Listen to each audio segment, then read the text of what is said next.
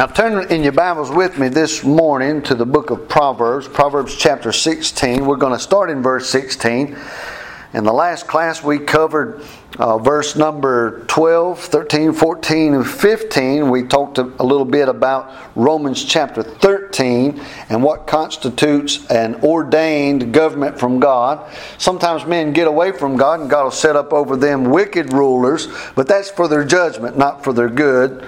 And so we talked about that a little bit. But today we're going to start in verse 16, which the subject changes just a little bit. It'd be wise for kings to know this as well. But we're switching over from the idea of government here for just a little bit. And in Proverbs 16:16 it says, "How much better is it to get wisdom than gold, and to get understanding rather to be chosen than silver?" Now he doesn't really give you the answer. He just says, how much better is it? Well, he didn't tell you how much better it was. And sometimes you would think, well, man, I wish he would go ahead and tell us how much better it is. Is it a little better? Is it a lot better? Well, I think the answer is obvious, and I think it's implied rather than stated. But how much better is it to get wisdom than gold? Really what he's saying is, he's not really asking a question. You notice that there's no question mark in the verse. How much better is it to get wisdom than gold? In other words, he's saying it is much better. And to get understanding rather to be chosen than silver. He's saying it's much better. Wisdom's better than gold. Understanding's better than silver. The man that has wisdom and understanding will have both. He'll have enough. And he'll do things wisely and he'll come out at the right spot. That's not to say, and when you read through the book of Proverbs, sometimes it looks like, well, if you do this and you do that, you'll be rich. And if you do this and you do that, you'll be poor. And that's a general truth. Well, there's other things involved in life. You might do the right things and you might get robbed. You might do the right things and you might get cheated. But keep doing the right things. You say, well, I was doing right and I would have had a lot of money, but I was cheated out of it. Well, keep doing right and you'll have the opportunity to regain what was given to you. And as we studied in the book of Romans and in verse 10, 11, 12, 13, 14, and 15, eventually a righteous judge will punish the evildoer and set things straight. We've always got that hope. Perhaps you'll live in a wicked day when God has set a wicked king over wicked men, and perhaps you'll be persecuted and you'll do the right thing and you'll suffer for it. How are we to respond to that? The Bible says if we have wisdom, we have understanding, we do things right, we'll have the right results. But I've been doing things right and the government keeps oppressing me and taxing me to death and I can't get ahead. And what's to be said about that? Well, the Lord Himself will return and be the King of Kings and the Lord of Lords. But what's to happen if I'm in a place where I'm doing right and I'm being oppressed and I can't get ahead? Simon Peter tells us in the New Testament, count it all joy if you're suffering as a Christian. If you're doing right and you're suffering for it, you're not getting the outcome that nature requires because of some interference from persecution or wicked governments or something to that effect, because some of your neighbors have cheated you or whatever the case. He says if you do right and you're persecuted, count it all joy. Now the verse is specifically talking about suffering for Christ's sake in regards to the gospel. But that same view is perfectly relevant in this situation as well. It's better to be wise. It's better to have understanding, because if all you have is gold and no wisdom, you'll lose the gold. If all you have is silver and you don't understand what to do with the silver, you're either going to blow it or somebody's going to cheat you out of it through your naivety or foolishness or whatever the case might be. But it's better to have the wisdom and it's better to have the understanding. Verse number 17, the highway of the upright is to depart from evil. And so how do I know I'm on the right road? Are you departing from evil or are you heading to evil? I feel like I'm such a sinful man. If I was wiser, if I was more circumspect, I would see a lot of trouble that I get myself into because I don't feel like I'm a very wise man. A few people have said, well, Brother Mike, you're doing a good job on this study of the Proverbs. Yeah, but looking at it and reading it and understanding what it is, understanding what it's saying, is oftentimes a lot different than making the application to your life. I'm so sinful, I'm so weak, I'm so accustomed to pleasure, I'm so in tune with pleasure. I want to eat steaks and drink Cokes and shrimp. And I'm not saying I have an abundance of money that I'm able to do that all the time, but what I'm saying is my flesh follows sinful things like every other man's flesh does. And so how do I know I'm on the highway of the upright? The highway, he's not talking about the highway to heaven or the highway to hell. He's talking about the road that you travel here. Walk worthy of the vocation. Well, that's what he's talking about. He says, you sit in the seat of the scornful. He said, if you don't sit in the seat of the scornful, he said, you'll be like a tree planted by the rivers of water, and you'll not be moved. Well, that's a physical, literal thing that's right here and now. It's harder to tear down a tree with deep roots than a tree with none. And so that's life. What he's talking about is life here. In the light, he says, so verse 17, the highway of the upright is to depart from evil. Well, in life, one thing that'll make you wise, and I'm so thankful that 1 Corinthians chapter 1 says, not many wise are called. When he's talking about preachers of the gospel, I'm an unwise preacher of the gospel. I feel like in my own mind, you may feel differently, but I feel like in my own mind, I have a good understanding of what the Scripture says, but that can be a twofold thing. It can be a curse. If you understand, then it's required of you. And I'm so sinful and weak that I get myself into trouble by traveling on the highway of the unright, not the upright. And I get myself into trouble. I'm thankful for the faithfulness of Christ and for forgiveness of sins. I'm thankful for those things. I know that the wages of sin is death, and I know that I will die because I'm a sinner. I don't believe I'll live to the rapture. Even if the rapture were to come, I believe if the rapture were to come in the next 2 weeks, I believe God would kill me before those 2 weeks were up. I believe that the Lord would let me die, for those of you who can't stand thoughts like God killing somebody.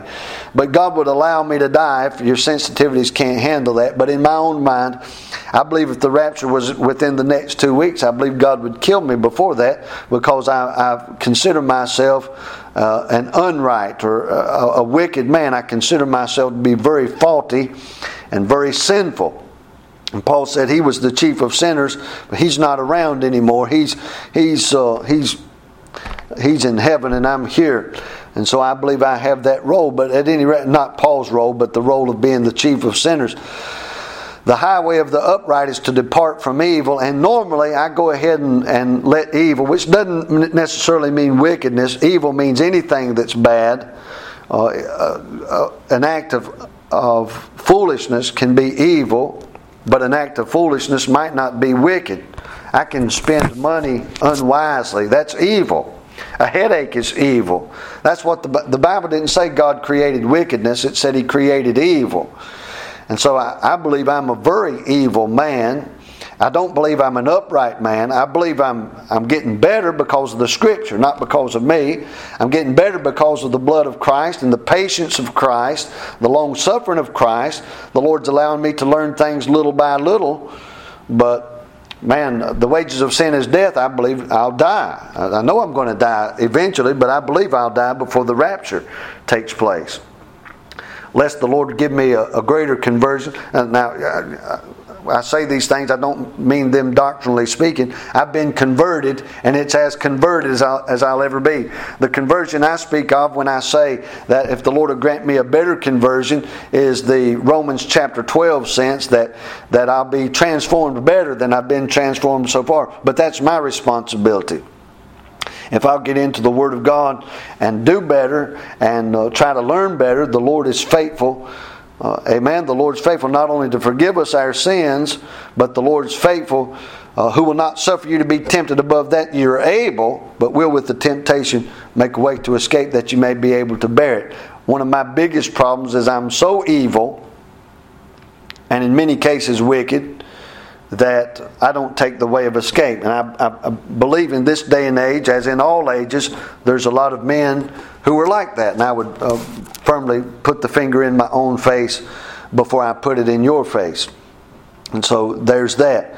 So he says, the highway of the upright is to depart from evil. The more upright I become, and I have become more upright since the day I got saved. I'm more upright today than the day I got saved. But the more upright that I become, the more I will depart from evil. The more I try to make grace a license to sin, there won't be much change in my life or yours. The Bible says, he that keepeth his way preserveth his soul. So there's a preservation involved with that, with doing right. And the book of Proverbs is not teaching New Testament doctrine, you understand. So in the Old Testament, he's definitely talking about preserving your soul. And my soul is saved completely right now. My flesh is not redeemed at this point. It's not regenerated at this point. My flesh is still on its way to the grave. But say, how can I make the best of this life? Be upright. Learn more upright acts. Amen. Do more righteous deeds. So my righteousness is filthy rags. Yeah, but it's better than your wickednesses. So quit using those verses as an excuse to keep sowing to the flesh. The Bible says you sow to the flesh, you shall of the flesh reap corruption. The highway of the upright is to depart from evil. He that keepeth his way preserveth his soul. Again, I'll emphasize it one more time. I've probably emphasized it at least 15 times already. And perhaps already I don't remember everything I've went through in Proverbs 16. But 15 or 16 times I've probably told you already the theme of the book of Proverbs is not just wisdom and foolishness, but it is cause and effect. It's reap what you sow. It's cause and effect. And so that's what this verse is. That's what this verse is about as well. He that keepeth his way preserveth his soul. Cause and effect. Pride goeth before destruction. That's a prophecy. That's the sense of the New Testament prophet. We're covering in the book of Ephesians chapter 4. We're talking about prophets, and I gave an explanation of what a prophet is. But this is a foretelling. This verse in and of itself is a prophecy. And in this sense, it's in this sense that Solomon himself is a prophet. But he says, pride goeth before destruction, and an haughty spirit before a fall. I can prophesy. I can say with all certainty from the Word of God. I can say, thus saith the Lord. I can say this to a proud man, you will be destroyed. Your life's not going to turn out right. You've got to get rid of the pride. You've got to get rid of the pride. You've got to get rid of the pride. Everything that pops up in your life, in the course of your carnal life or in the course of your spiritual life, if it looks like pride, sounds like pride. See, a proud look is what God hates. If it looks like pride, if it sounds like pride, get rid of it. I feel very shaky, tremulous about saying stuff like, I'm more upright than I was when I got saved. But that's a technical statement, you understand. I'm not sitting around thinking, boy, I sure am upright. I sure have got it made. I sure am a great preacher. I'm not saying any of those things. I'm just saying there's a level of growth between the time I was saved until now. And there should be, and hopefully there will be, and I'm looking forward to, with great expectation, more growth in the future. That's a technical thing. But when, in the very plain sense of things, if it looks like pride, better get away from it in your own life. You better get away from the proud look. Amen. You say, why? Because it goes before destruction. Pride goes before destruction. If you're proud, you're heading for destruction. A haughty spirit, you're going to be humbled. That fall is the talk of a humiliation. Haughty spirit before a fall. He's talking about people will have reason to look at you and see that you're not all that you're cracked up to be. You say, how do I avoid looking like a fool? Be humble. Humble yourselves under the mighty hand of God, and He will exalt you in due time. If God makes you look good, that's part of your glory. It's not part of God's glory. It is a glorious thing that God would exalt men, but that's His glory. If God glorifies you in any way, shape, or form, if He gives you favor with God and men, if God allows other people to see a good characteristic in you, praise the Lord. That's God's doing. But you're to decrease and He's to increase. Amen. People can take that to extremes. I often hear the terminology, God hide me behind the cross.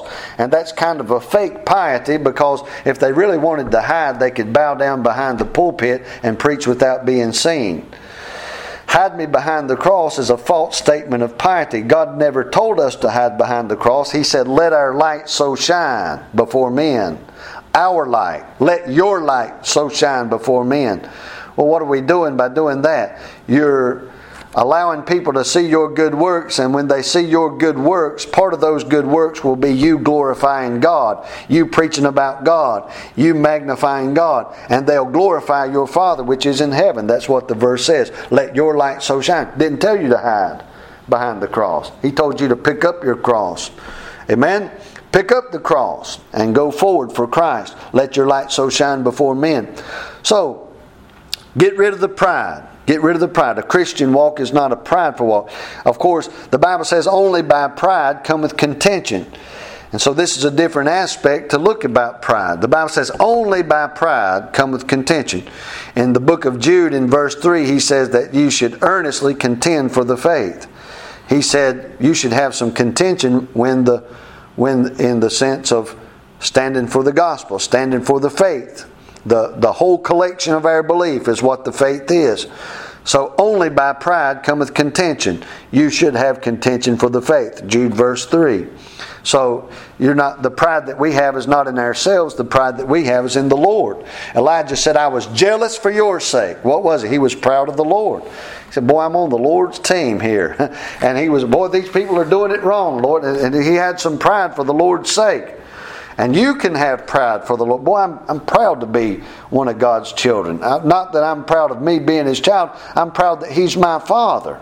I'm proud of being on His team, like you're proud of your dad when you think he can beat up somebody else's dad. Amen. My dad can beat up my father, I should say. I don't want to use a disrespectful term in regards to the Lord. But my father can beat up your father. God is my Father. Jesus Christ is my relative. I'm related to Christ. Amen? And so I'm proud of that. I'm proud of the Bible. It's the greatest Bible that there is. My Bible's the greatest Bible. The one I have in my lap is better than yours. You say, well, we both have King James Bibles. I don't care. Your Bible ain't doing a work in my life. My Bible's doing a work in my life.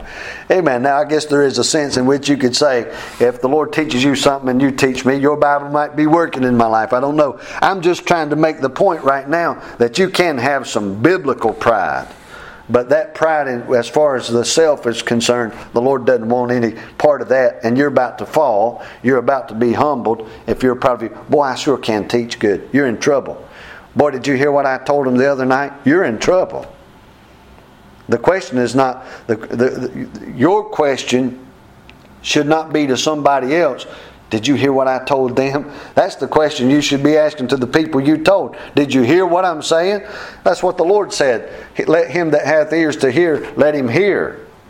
Not to go brag about what you said and what you did. All preachers do that. We've all done that. We're proud. That's why we get humbled all the time. Pride goeth before destruction, and a haughty spirit before a fall. Then he says this, better it is to be of an humble spirit with the lowly than to divide the spoil with the proud. Well, you mean it's better to be humble and lowly than to get riches with these proud people? Sure it is, because pride goeth before destruction. That money is going to make itself wings and fly away. You can get with the proud people. You can get in the in crowd. You can be productive and you can be prosperous and you can get all the things that the world offers you for your participation in pride. But that not only is the pride going to come to nothing when you're humbled, but that reward, that gold and silver you receive by popularity with the world is going to be done away with as well. You say, why? Pride goeth before destruction, Holy Spirit before the fall. Verse 18 and 19 says practically the same thing. Verse number 20, he that handleth a matter wisely shall find good. That goes back with the verse 16. How much better is it to get wisdom than gold, and to get understanding rather to be chosen than silver? Why is it better to be wise than rich? Because he that handleth a matter wisely shall find good. Didn't say necessarily that you'd be rich, but it said you'd find good. How you doing? I'm doing good. That'd be a good response. I mean, how you doing? Well, I'm real proud of myself. Well, you're in trouble. He that handleth the matter wisely shall find good, and whoso trusteth in the Lord, that's a man with understanding, happy is he. Happy. So, how are you? I'm rich. Well, how's things going? I'm miserable. Everybody's after me. Everybody just comes around me for their own benefit. Well, what do you think I should do? Well, I think you should humble yourself under the mighty hand of God. Well, why would that be? Well, even if you're rich, you can humble yourself under the mighty hand of God. You say, what will that produce? Happiness. He that handleth the matter wisely shall find good, and whoso trusteth in the Lord, happy is he. Humble yourself, put your trust in the Lord, you'll be happy. What's the secret to happiness? It's not humility, it's humbling yourself to God. You can humble yourself in this world. Oh, I guess that guy's better at football than me. Or I guess he's a better politician than me. Or I guess he's a better mathematician than me. That's a source of humility. And I'm not saying it's a bad attitude. But what we're talking about for true happiness is humbling yourselves under the mighty hand of God. Whoso trusteth in the Lord, that's a man that doesn't trust himself. Whoso trusteth in the Lord, happy is he. The wise in heart shall be called prudent. You say, why? Because wisdom is prudence. The wise in heart should be called prudence. Just the man that can interpret the book of Proverbs, that doesn't necessarily make him prudent. It doesn't say the interpreter of a collection of Proverbs will be called prudent. He might be called a teacher, he might be called a pastor, he might be called a lot of things. But the man whose understanding penetrates the flesh and blood issue of the matter and gets down into the heart so that his life is transformed. So, boy, he sure is prudent. Man, that's good. Yeah, but there's something behind prudence. It's true wisdom. It's a heart experienced Christianity and a heart experienced godliness that shows to the world, let your light so shine. One of your light is being saved, your light is prayer, your light is witness, your light is all those things. That light can also be said to be prudence. The wise in heart shall be called prudent. By who? The men who see it. And the sweetness of the lips increaseth learning. Understanding is a wellspring of life, cause and effect. Unto him that hath it, but the instruction of fools is folly. You're wasting your time if you're not going to let somebody teach you. The modern generation, you'll just listen in church. I'm not talking about listen to Hollywood. Of course, that's probably what helped Christians get to that point. They're more interested in Hollywood than they are their Bible. They're more interested in the movie theater and Thor and Spock and Iron Man and the Incredible Hulk. They're more interested in that stuff than they are the Bible, which is utter foolishness if that's the case with you. I didn't say you couldn't watch it or like it or anything like that. It's not going to help you much. It'll entertain you, that's for sure. It's entertaining. Well, I'm not telling you what you can and can't do. I'm telling you, if those things interest you more than your Bible does, you're not going to come out on the right end of the stick. You're not going to get a wellspring of understanding. But the Bible tells us plainly, if you're not going to be instructed, you're just going to be a fool. And the Bible tells us the man that doesn't like instruction, he is a fool. Well, I wish I could really get through to him. Well, you can't get through to him. He's a fool. Well, if I could just make him understand. You can't make him understand. You say, well, because he's a fool. He's not a fool because he won't because he won't listen to instruction. He won't listen to instruction because he is a fool. That thing, it's not the opposite of that. You think, well, if I could just get to him, then I could help him out. No, you're not going to get to him because he is a fool. He is not going to listen to you because he is a fool. He'll need conversion first. There is hope for a fool if he'll be converted. And if he'll be converted, then God can do great things for him.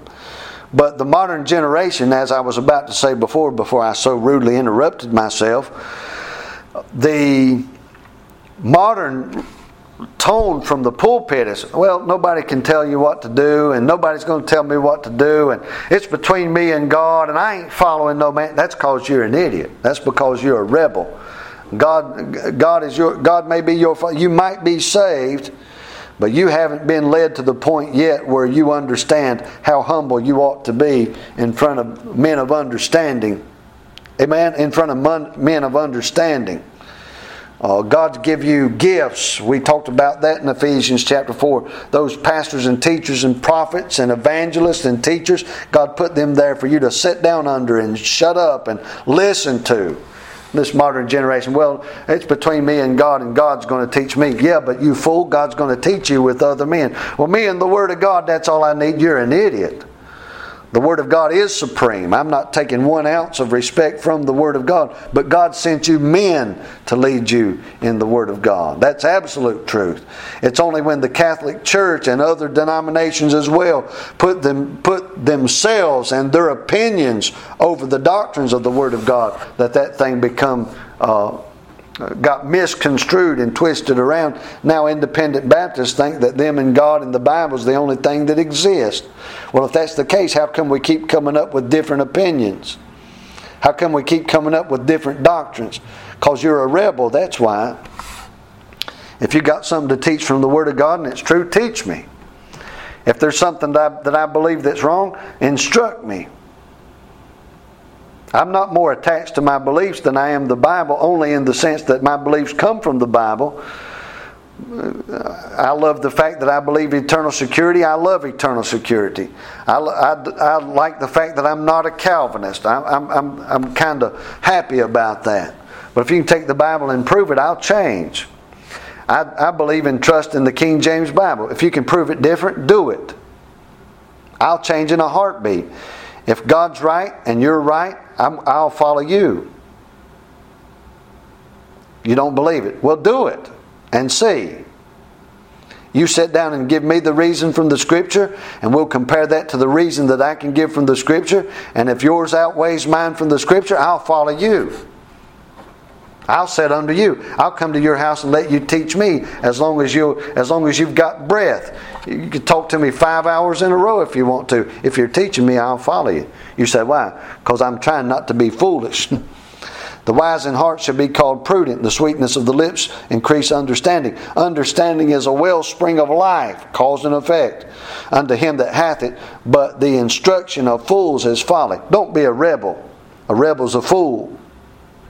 Folly is all you're going to get out of it. And I guarantee you, folly won't be worth an ounce of precious stones at the judgment seat of Christ. Verse number 23, the heart of the wise teacheth his mouth. The heart teaches the mouth. Out of the heart proceeds envyings and murders. Well, it's the thing that comes out of the heart that defiles a man. The heart of the wise, what happens? He gets benefit from it. The thing that's in his heart benefits his whole body. The heart of the wise teacheth his mouth, and addeth learning to his lips. Your brain, your intellect, is not what decides whether you end up with the right doctrine or a false doctrine. The condition of your heart decides that. The heart of the wise teacheth his mouth, and addeth learning to his lips. Well, that learning, you think it's stored in your brain. That learning is based on the condition of your heart, and whatever comes out of your lips is based on that. A fool is known by a multitude of words. Just let him talk. Just let her talk. You'll see what they are before too long. If they're a rebel, you'll know it. If they dishonor God, you'll know it. If they're a sexual pervert, you'll know it. Before long, they won't be preaching about nothing. If they're demon-possessed, you'll know it. Before long, they'll be preaching about nothing but fornication. They'll be preaching about nothing but demons. I mean, what's in a man's heart, you'll know it. You'll know it. I apologize for saying the word sexual because I don't normally use the word sex. I use the word fornication. Enough of that. Let's move on. Don't want to make this any longer than it has to be. The heart of the wise teaches his mouth, and addeth learning to his lips. Pleasant words are as an honeycomb, sweet to the soul, and health to the bones. You can tell what's in a man's heart by how much bitterness he has. If the Lord instructs me to do it, I will preach a hard message. If the Lord instructs me to do it, according to 2 Timothy chapter 3, I will rebuke. It's better to be rebuked by a preacher than to be rebuked by the Lord. There's no question in my mind about that. I don't mind preaching rebuke. It's not my favorite thing to do, although it is one of the easiest things to do. It's easy to rebuke somebody. That's easy. That's easy as pie. And some guys, they get bitter, and that's all they do is preach hard. The only thing they will ever do is preach hard. And I think that comes from bitterness in their own soul. They see, or they believe that they've established something in their own life, and they see somebody else that appears to be happy in the Lord. I'm not talking about whether they are or not. I don't care about any of that stuff at this point. I'm trying to teach a lesson. A man has gone through a rigorous discipleship, and he sees somebody else that hasn't gone through that same rigorous discipleship, and they're pretending to be a Christian in their own estimation. They're saying, well, they're just dependent. They're pretending on being Christians because they haven't been through the rigorous discipleship that I have. So that turns into bitterness. What that does is the apparent happiness of those who haven't been through your rigorous discipleship, their apparent happiness voids all that rigorous discipleship that you went through. If they can be happy without going through that discipleship, I've wasted my time. How could it possibly be that such an one as I, in my infinite wisdom, could have wasted any of my time? Therefore, I'm going to get out, I'm going to preach the hell out of them, I'm going to rip their face off, and I'm going to tell them exactly what it is. And usually end up preaching nothing that's relevant to anybody in the congregation anyway. And if you got your eye on one person in the congregation, unless you're their pastor, if you're not their pastor, shut your mouth. If you are their pastor, preach what needs to be preached. And if you're a preacher, a layman that's a preacher that gets an opportunity to preach the gospel. Why don't you preach the gospel? Because the gospel's not in your heart. Bitterness is in your heart.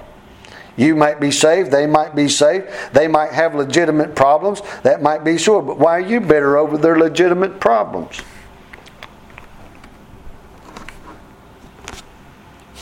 A dramatic pause there for you to deal with yourself, and hopefully the Lord deal with you about it too.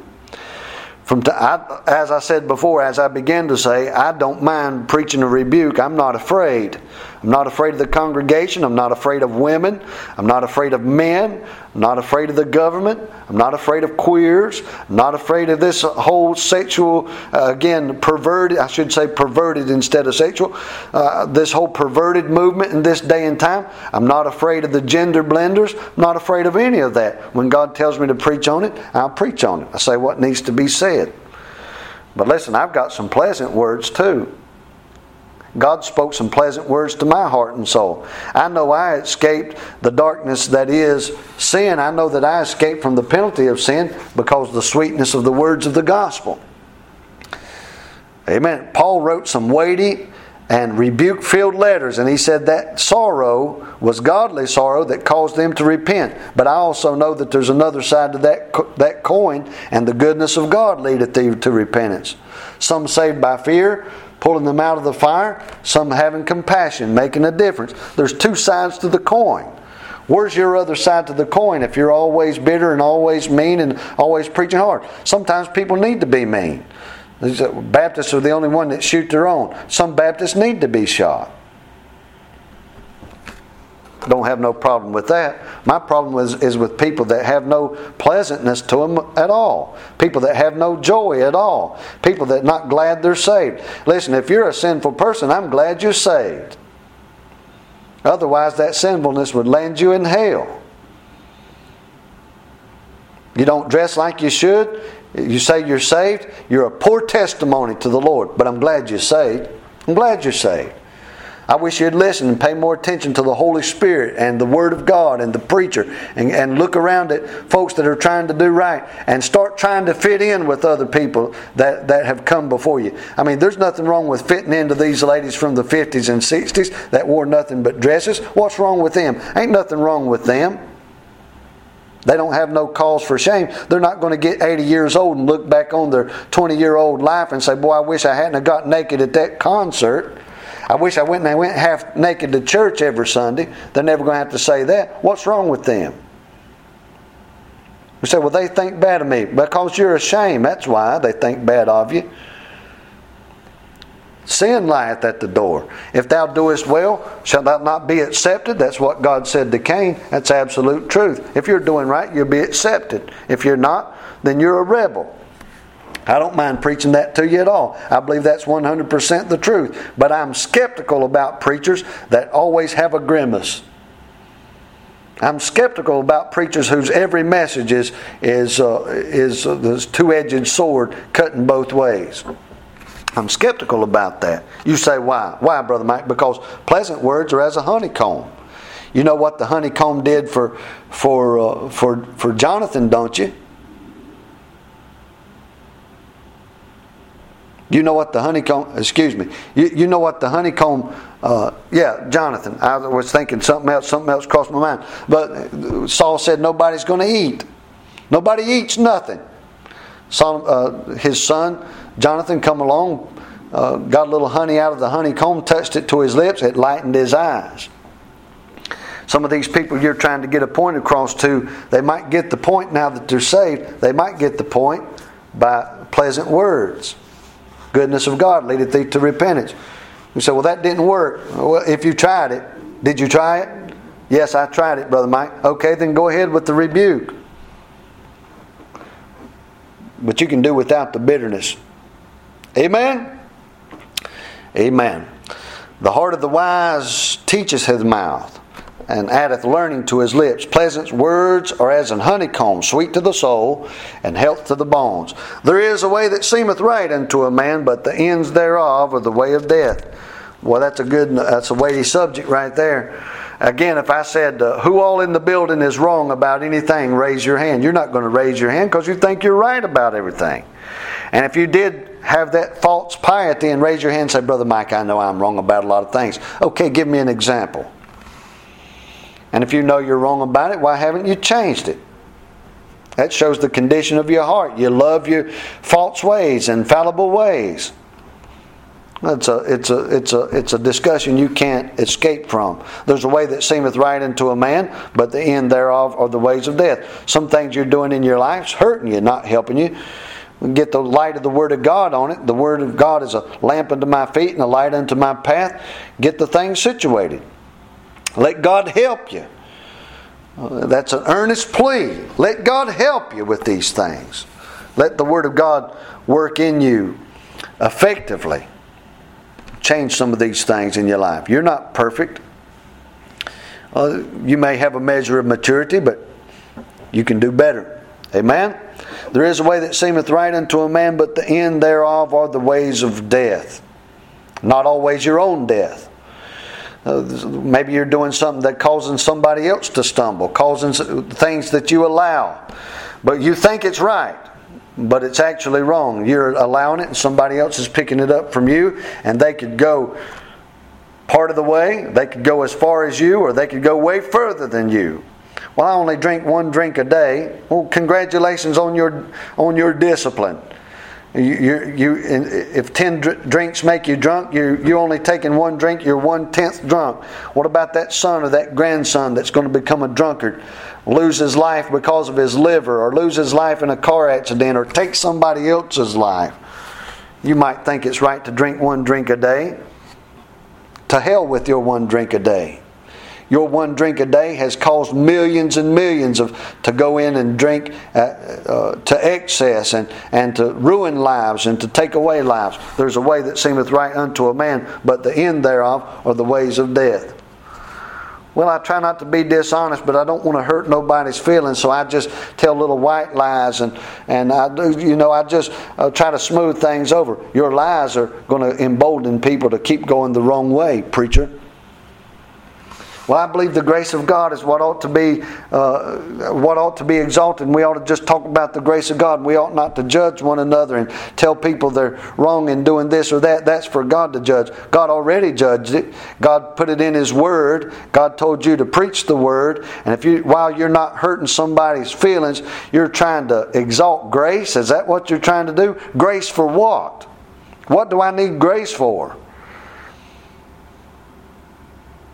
You need to answer that question in your heart. While you're exalting grace, People are thinking they need that grace because they accidentally had slipped up and told a lie one time. They need grace because they're a dirty, rotten, deceitful maggot in the eyes of God, and He's going to put them in a devil's hell if they don't get right from that wickedness. God's not asking them to repent because they told a white lie at one time, or they stole something from their grandmother, or because they might have slipped up and messed up one time. God's not telling them to repent over that. He's telling them to repent because they have the heart of a sinner, the nature of an evil, wicked, and adulterous sinner. They have the heart of Adam, and Adam's heart is rejected in the sight of God. And if they die in that condition, they're going to die and go to hell. You need to tell them the truth.